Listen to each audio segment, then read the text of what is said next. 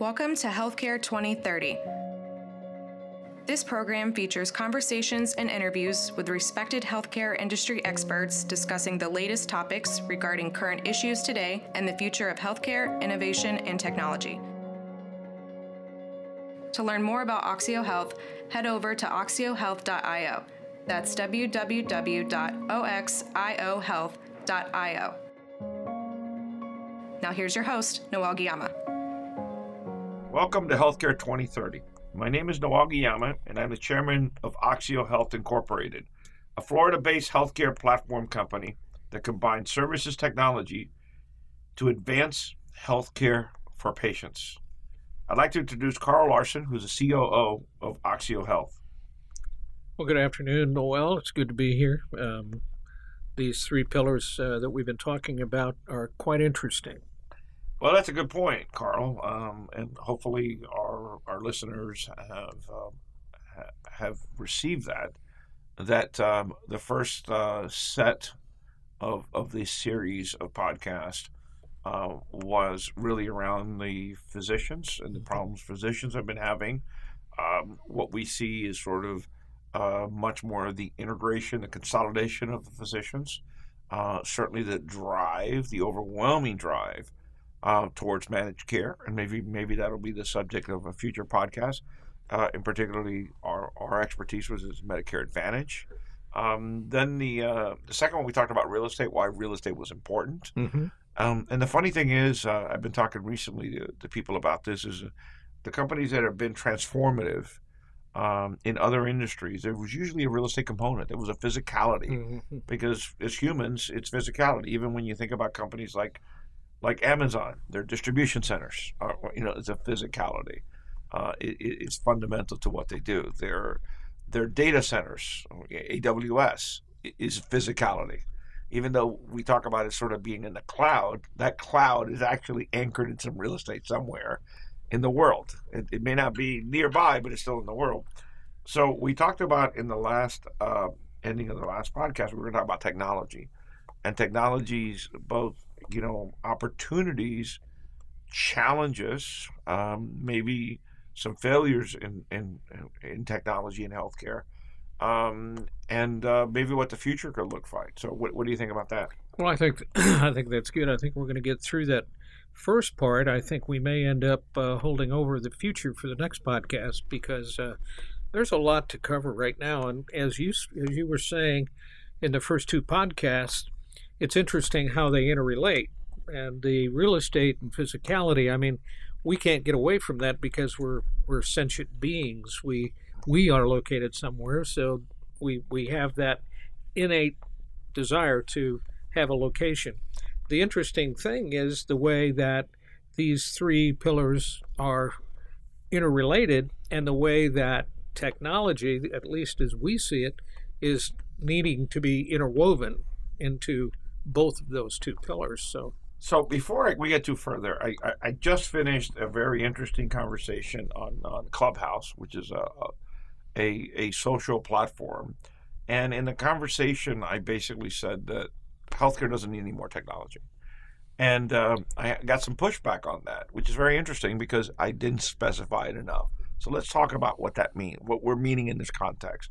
In the context of this listener, they were talking about technology like MRIs, ultrasounds, DNA, all of this sophisticated technology that we have in healthcare, which is really mind-boggling. The way we could see into a human could not have been dreamed of. I mean, even things like watching science fiction did not forecast our ability to go in and see all the organs and all of the things that in an MRI or a CAT scan it does. So when we use the word technology in these podcasts, we're talking about information technology. We're talking about the communication between the government, the insurance company, the provider and the patient, and that sort of big bucket of information technology, which includes, by the way, the EMRs, PHRs, billing platforms,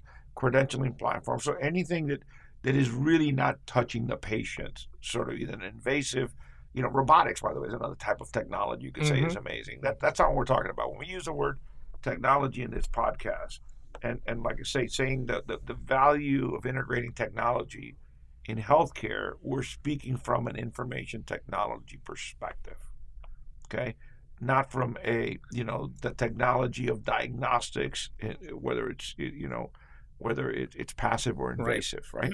Right. So just wanted to clear that up. No, you're right, and it's about information and data. Right. Yep. So one of the things that we can address is sort of look at technology sort of from the highest level. And if you want, we can talk about the government, for example, and the government's basics of how it processes technology. There was a very famous billionaire that actually ran for president. You remember Ross Perot? I'm sure that most of our listeners will never know his name. Devil's in the detail. But he was a very very successful entrepreneur, and he created systems that basically automated what is today Medicare. Right, ADP. ADP. Yep. Automated data processing, I think was good for it. That was an and he created these systems, and they were at the time revolutionary. And sometimes it feels like sometimes Medicare is still using ADP, and I so want to say something, but I'm going to hold my tongue. So we can look at the government, how the government processes data, and how it receives bills, for example, on Medicare, and that's sort of a part of a component. On the private side, you have incredibly sophisticated technology companies or healthcare companies that have become technology companies, which is like United Healthcare. United Healthcare is a very interesting company because United Healthcare is an insurer, the largest insurer in the United States. It is also a provider of care through its Optum, the largest provider of care. And it recently acquired a company called Change Healthcare, which is one of the largest healthcare technology IT information processing company in the United States that handles billions of transactions, whether it's pre-authorization or literally billing, collections, claims, all kinds of things. So that's a very interesting company. So you have payers that have had to become much more technology driven in their communication with their providers, in the communication with patients, patient portals, benefits. That's becoming a really big deal. So it's not just when we talked about EMR in the past podcast about the patient portal. Now you technically have, and this is a problem now because now you have too much information. You have access to the patient can have a portal at their primary care doctor, which is one platform. They can have it at their specialist doctor, which is another platform. They can have it at the hospital, which is generally one of three systems, Epic, Cerner, and Meditech. And they can have it at the insurance company, whether it's the big ones are Blue Cross and Blue Shield, United Healthcare, Centene, and so forth. So what happens is the information is there's so much information that most consumers, including myself, I'm not going through all that data. There's just too many places to look at it. It almost reminds me of television channels. Just too many channels. You can't see it all at the same time. So we believe, and that there is going to be an aggregation and consolidation of the data. So you got the government, you've got private insurance companies, or they could be for-profit or non-profit, by the way, because most of the Blue Cross and Blue Shield plans are non-profit. And then you get into sort of what I call sort of the big kahuna in the deal, which are the hospitals. The hospitals, other than the government, has more information than practically anywhere else. First of all, they have huge systems. Again, going back to Cerner, Epic, and Meditech. Yep. The challenge with that is that, by definition, most of the data, not all the data, because many of them also have primary care physicians that work for the hospital, but most of the care, the bulk, if you want to call it by size, of the information that's held at the hospital is acute care. Which is it's life-saving. It's a big, serious episode that could not be treated at a primary care, especially urgent care. They went to the hospital. Right. That data has a lot of value. Okay, but it is not as valuable as the acute care of the patient. Okay, like for example, if someone goes see a new cardiologist, it is much more valuable to get the data from the previous cardiologist and the previous primary care than it gets to hospital data. Right. And because the hospital obviously have more money, more resources, more size, their data is much more accessible. Right. The question is, how valuable is it? Well, it's all about change, isn't it? It's all about having baseline information on an individual, just like your car. You pull into the dealership plugs the car in, it plugs into a manufacturer's system, and it knows what the baseline of every system in that car should be, and looks at the differential.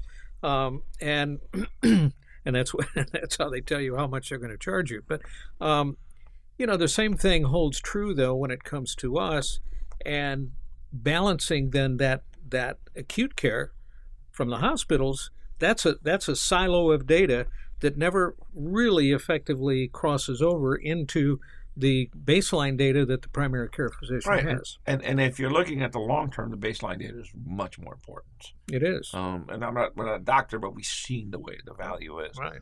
So you've got a lot of technology, and in particular with the Affordable Care Act and the HITECH Act, the government gave some incentives and remove barriers for the hospitals to help the doctors basically connect to EMRs, and have much more intercommunication. For the most part, it didn't work. For the most part, it hasn't worked. No. Right now, there is a tremendous drive for interoperability, and we talked about it probably ad nauseum during these podcasts. Is the government's drive. The idea is, let's get everybody on the platform that can talk to each other using HL7 and the FHIR protocol. And every time I talk to doctors, they're generally, their eyes glaze over, and they basically admit, after a drink or two, that they have already too much data. They have too much information. As far as technology, they need better quality information, they need more processing. We've talked before about machine learning and AI. Those are pretty good tools. But the reality is no matter how much technology we put into health, again, information technology we put into healthcare, the choke point is still the physician. And I'm not saying that in a negative way. I'm just saying we have to give that physician a lot more resources, because they can't use all the resources they have. So let's talk about physicians. So you've had, literally at one point, you probably had 2,000 EMR platforms. Then it went down to 1,000. Then it went down to 500. My latest guess would be probably a couple of hundred, maybe less. Maybe a lot less that are sort of MU3 certified, because the government has increased the standard over time. So now the doctors have much more sophisticated EMR platforms. They can do a lot more things. But when I talk to the doctors, other than prescriptions, some of the stuff isn't really very valuable. And I remember I went to my primary care, and he was using our platform, and all of a sudden the alerts come up. And Carl, I got to tell you, I got a little freaky, because the alerts are coming up. I don't remember all the alerts for all the reasons, but the alerts are coming up, and he's pressing dismiss. And I'm sitting there not as a technologist to help design this platform. You're the patient. I'm not the patient. I'm like, what if that was important? And I guess because of repetitive, he said it wasn't important. So I took his word for it, right? But it's one of those things that they're just getting too much data, too much information. It's like that. It's like that old joke about the surgeon in the operating room that says "oops," and the patient says, "Wait a minute, what do you mean, oops?" I know what I mean when I say "oops." What do you mean? Yeah, that's what I want to hear. So the doctors need more information. So one of the latest things, that you could hear, especially with the really sophisticated, phone companies, and we know who they are, is that they're going to put more health data on their phones. You've got watches that are really smart, whether it's the Apple Watch or the Fitbit or something. And the doctors, when you go in and say you want to see it, I'm like, they don't want to see it. First of all, they don't want the data. They don't want to see it. They don't want to know it. It's not they don't know how reliable it is. Right. It's not, certified. Even if it's certified, even if it's FDA approved, they don't know. They're not going to look at a list. Here's the FDA approval seal. Okay. That's and correct. then what's the value of that data? And more importantly, how do I get that data from your phone or your watch to my EMR. Mm-hmm. Because if it's not in my EMR, it's not well documented. It's not a basis. Exactly. No. It can't be billed. It can't. If it's not in an EMR, it didn't happen. Basically, that's the mentality of the doctors. And I literally had dinner with one a couple of days ago, and he's like saying, horrible things about it. We have talked about this before. Again, so we're still at the physician level.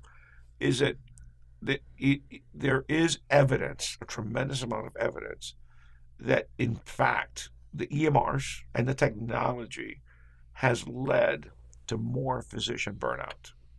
Okay. Because they have more work to do. And I have this conversation with doctors, and particularly our philosophy that you really have two opportunities. One is you go, well, maybe 2.5. One is you go more for voice recognition, okay, and a software that basically the doctor can talk to, and it takes the information. The problem, it's kind of hard to do in front of a patient. The second one that you could have, which is my personal favorite, is a scribe, is someone that's in with the doctor's office, which had been pretty routine over history, whether you call them a physician assistant or something, or an aide. Probably not a physician assistant, but yeah. Someone that helps the doctor with the patient, right. Okay? That could then be trained to basically write either verbatim what's going on with the doctor, or in whatever style the doctor wants it to have, right? Because doctors can speak in lots of acronyms and short, and shorten a lot of activity. Right. System checks means something, right? That's my personal preference, because that person is also there observing the patient, okay, can remind the doctor, can help the doctor through the process, can read the doctor the chart, okay, or can alert to the doctor something that's, let's say, important. They may ask the doctor to come over and look at this chart, okay? And then the half a solution, or the 2.5 of the half, 2.5, is what they're now becoming pretty interesting, which is basically a remote scribe, which is basically a scribe that's listening, over the phone or over the internet at the doctor's activity, and then they're writing it in. The reason they do that is because it's cheaper. Let's be realistic. You're paying a third party generally. It could be a company. It could be even the large group that you got labor, you got benefits, you got right. You so got they all could of that. Yeah. they could be doing sort of that function. And I talked to a very respected doctor. Certainly, I respect him, respect the community, and it says it works really well. Yeah. He says the only challenge that he has is when he does a procedure.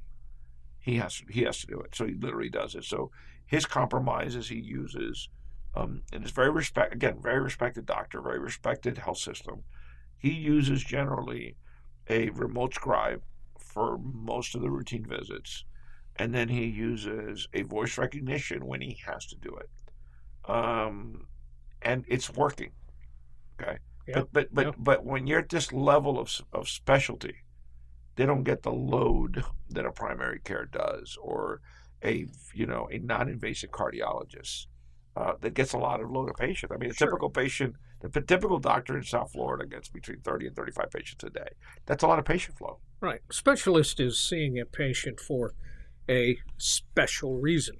It's outside the norm of what a primary care would see, and so there's only limited information that specialist likely needs to have, depending on the patient, the situation, but likely needs to have, as opposed to a primary who really needs to be on top of that patient, what's happening, all of the trends, looking at the blood work, looking at past visits and so on, and notes, and that's a lot to interpret and to take into account. So talking about all of these opportunities here that have been in technology, why has it been so hard to get technology adopted into healthcare? What's going on? Well, I mean, you talked about a couple of examples where it is and it's working, but those are niches.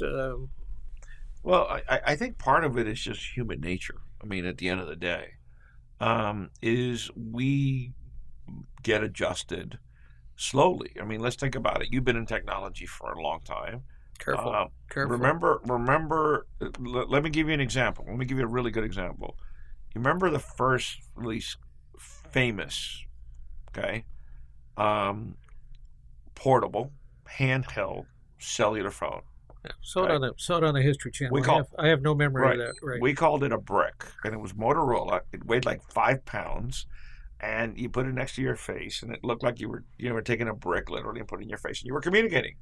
And I think it had like, I had one. I think it had like I was young, but I had it. My dad's company had it.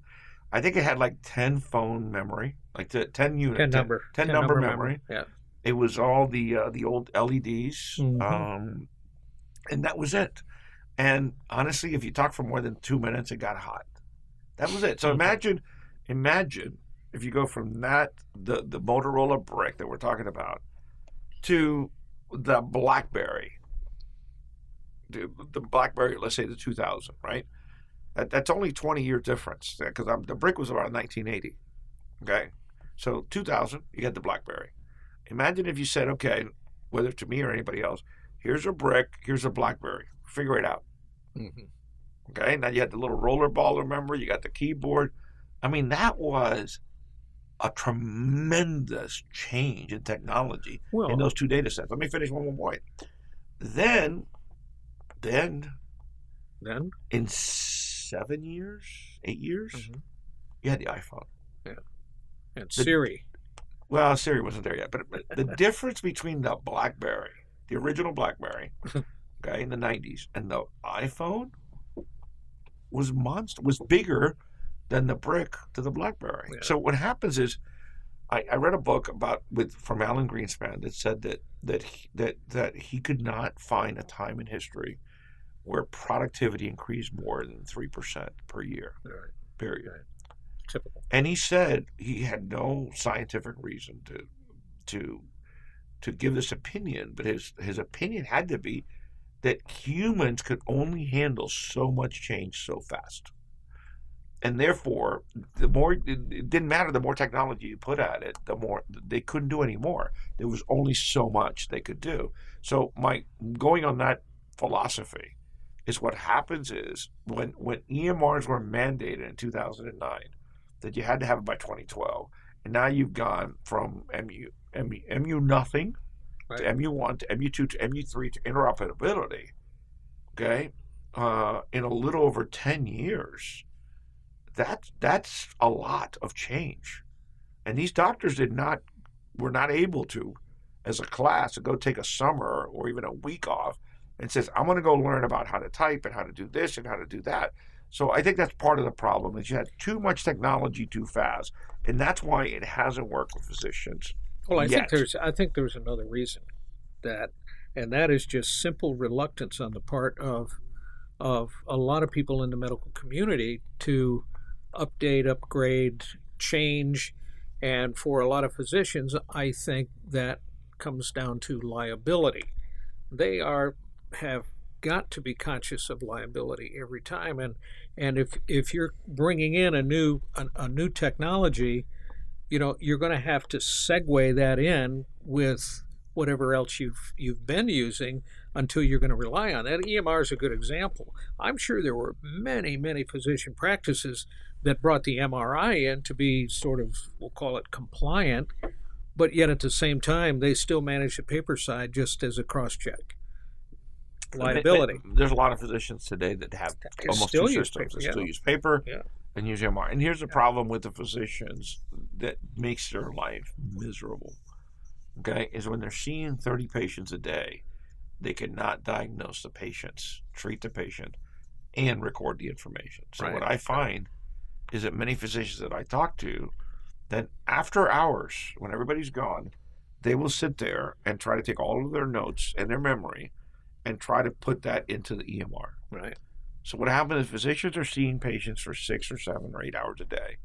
I don't know many do more than 8 hours. It's a lot of work. But let's say 7 hours a day.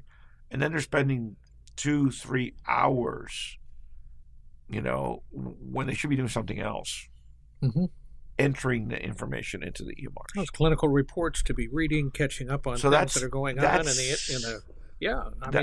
that's part of the problem where we have technology. So now let's go to the next step. So now you've got IoT devices that you and I are very fond of in remote patient monitoring. And you got a patient that comes in and says, "Doctor, I had an incident that my Apple Watch or my iPhone said that I had this cardiac event." Mm-hmm. The doctor looks at the patient chart, sees no history of it.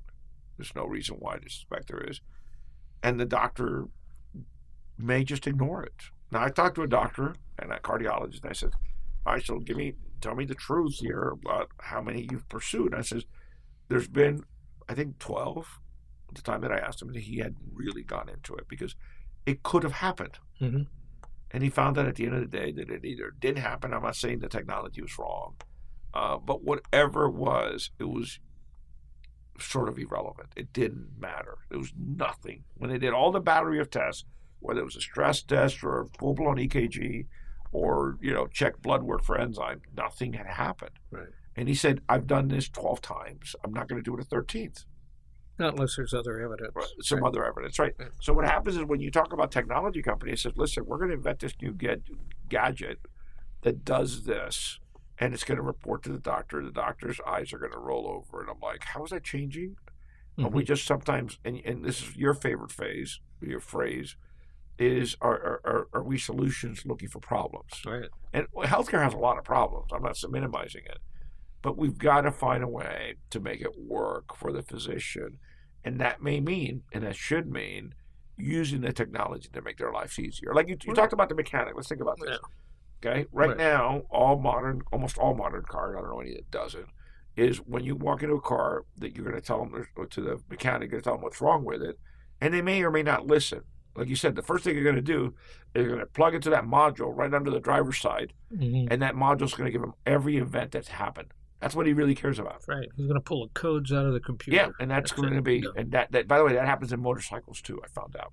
So that's really important. That's what the doctor wants, but he can't do that with humans. So he has to ask questions, questionnaires. So some of the things that we can use in technology, maybe the better interface, which is sort of the next point, between the patient and the provider, so that the provider has better information coming in.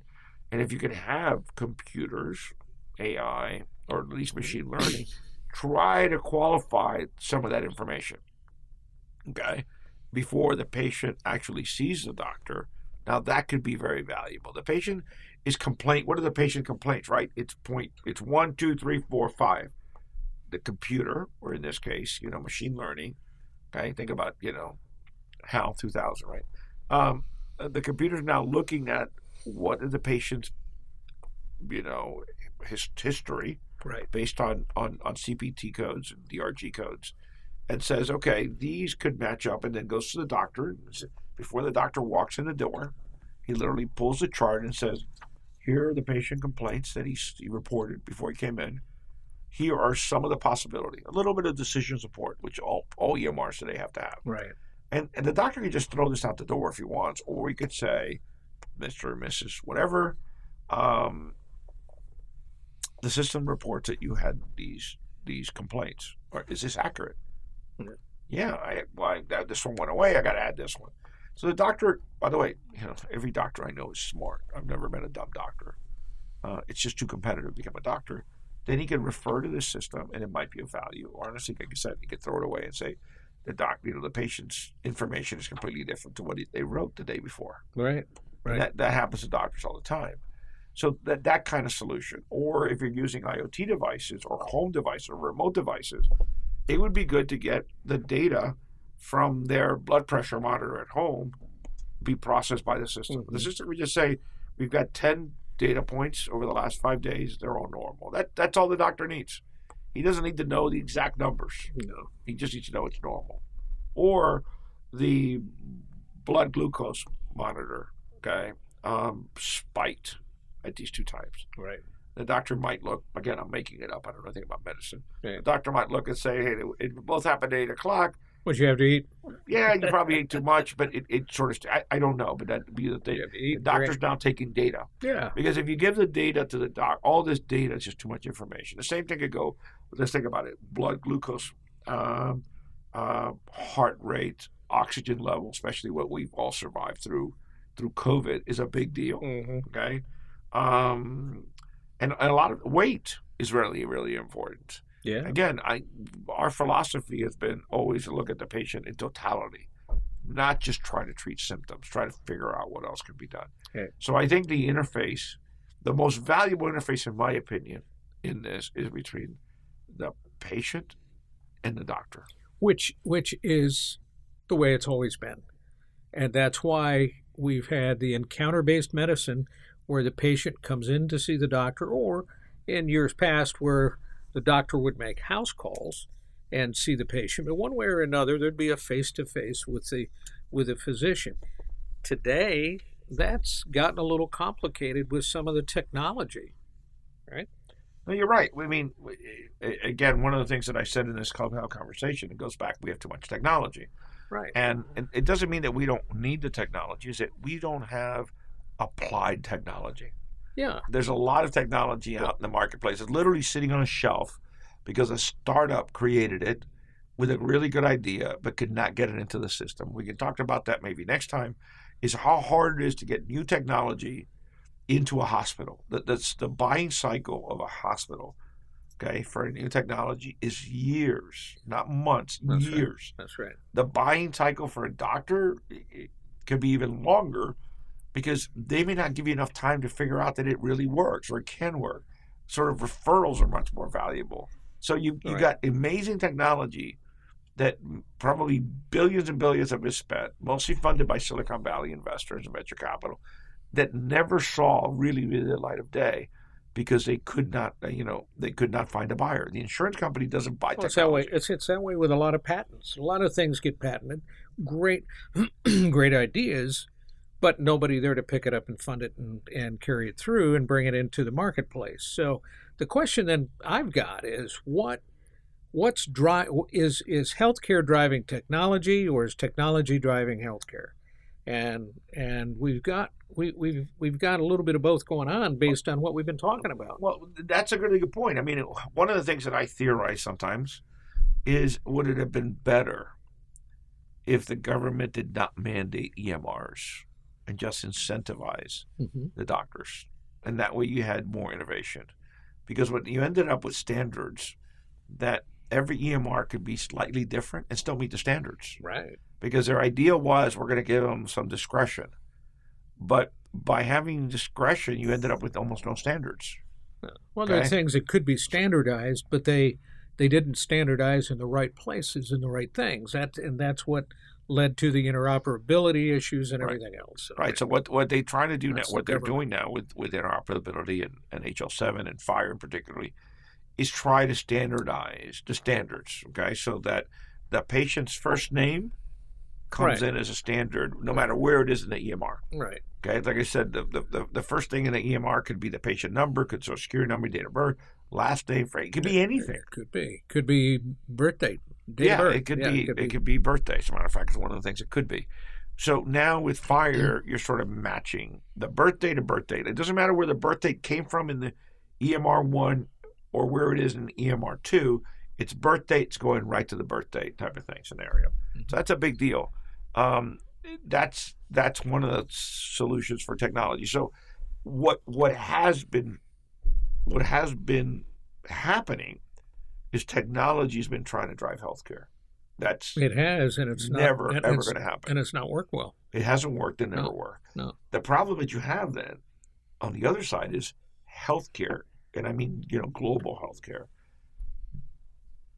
doesn't know how to use technology. So you end up having two systems that are knocking heads at each other. And one of our philosophies and one of the discussions we've had is that originally we talked about the first EMR was developed by the first modern EMR, I would say, was developed by a hospital system. And then eventually they separated ways, and that EMR system became one of the large EMRs in the country.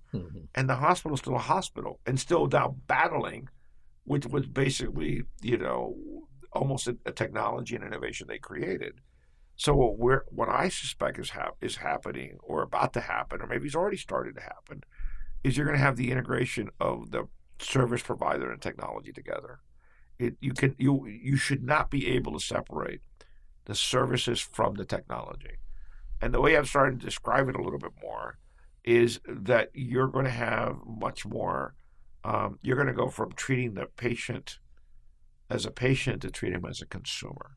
Mm-hmm. And we hear the term a little bit of consumerization a lot, but I think that's really what's going to happen is we need to start treating the patient as a consumer, like a retail consumer, like almost like if healthcare was a product and not a service.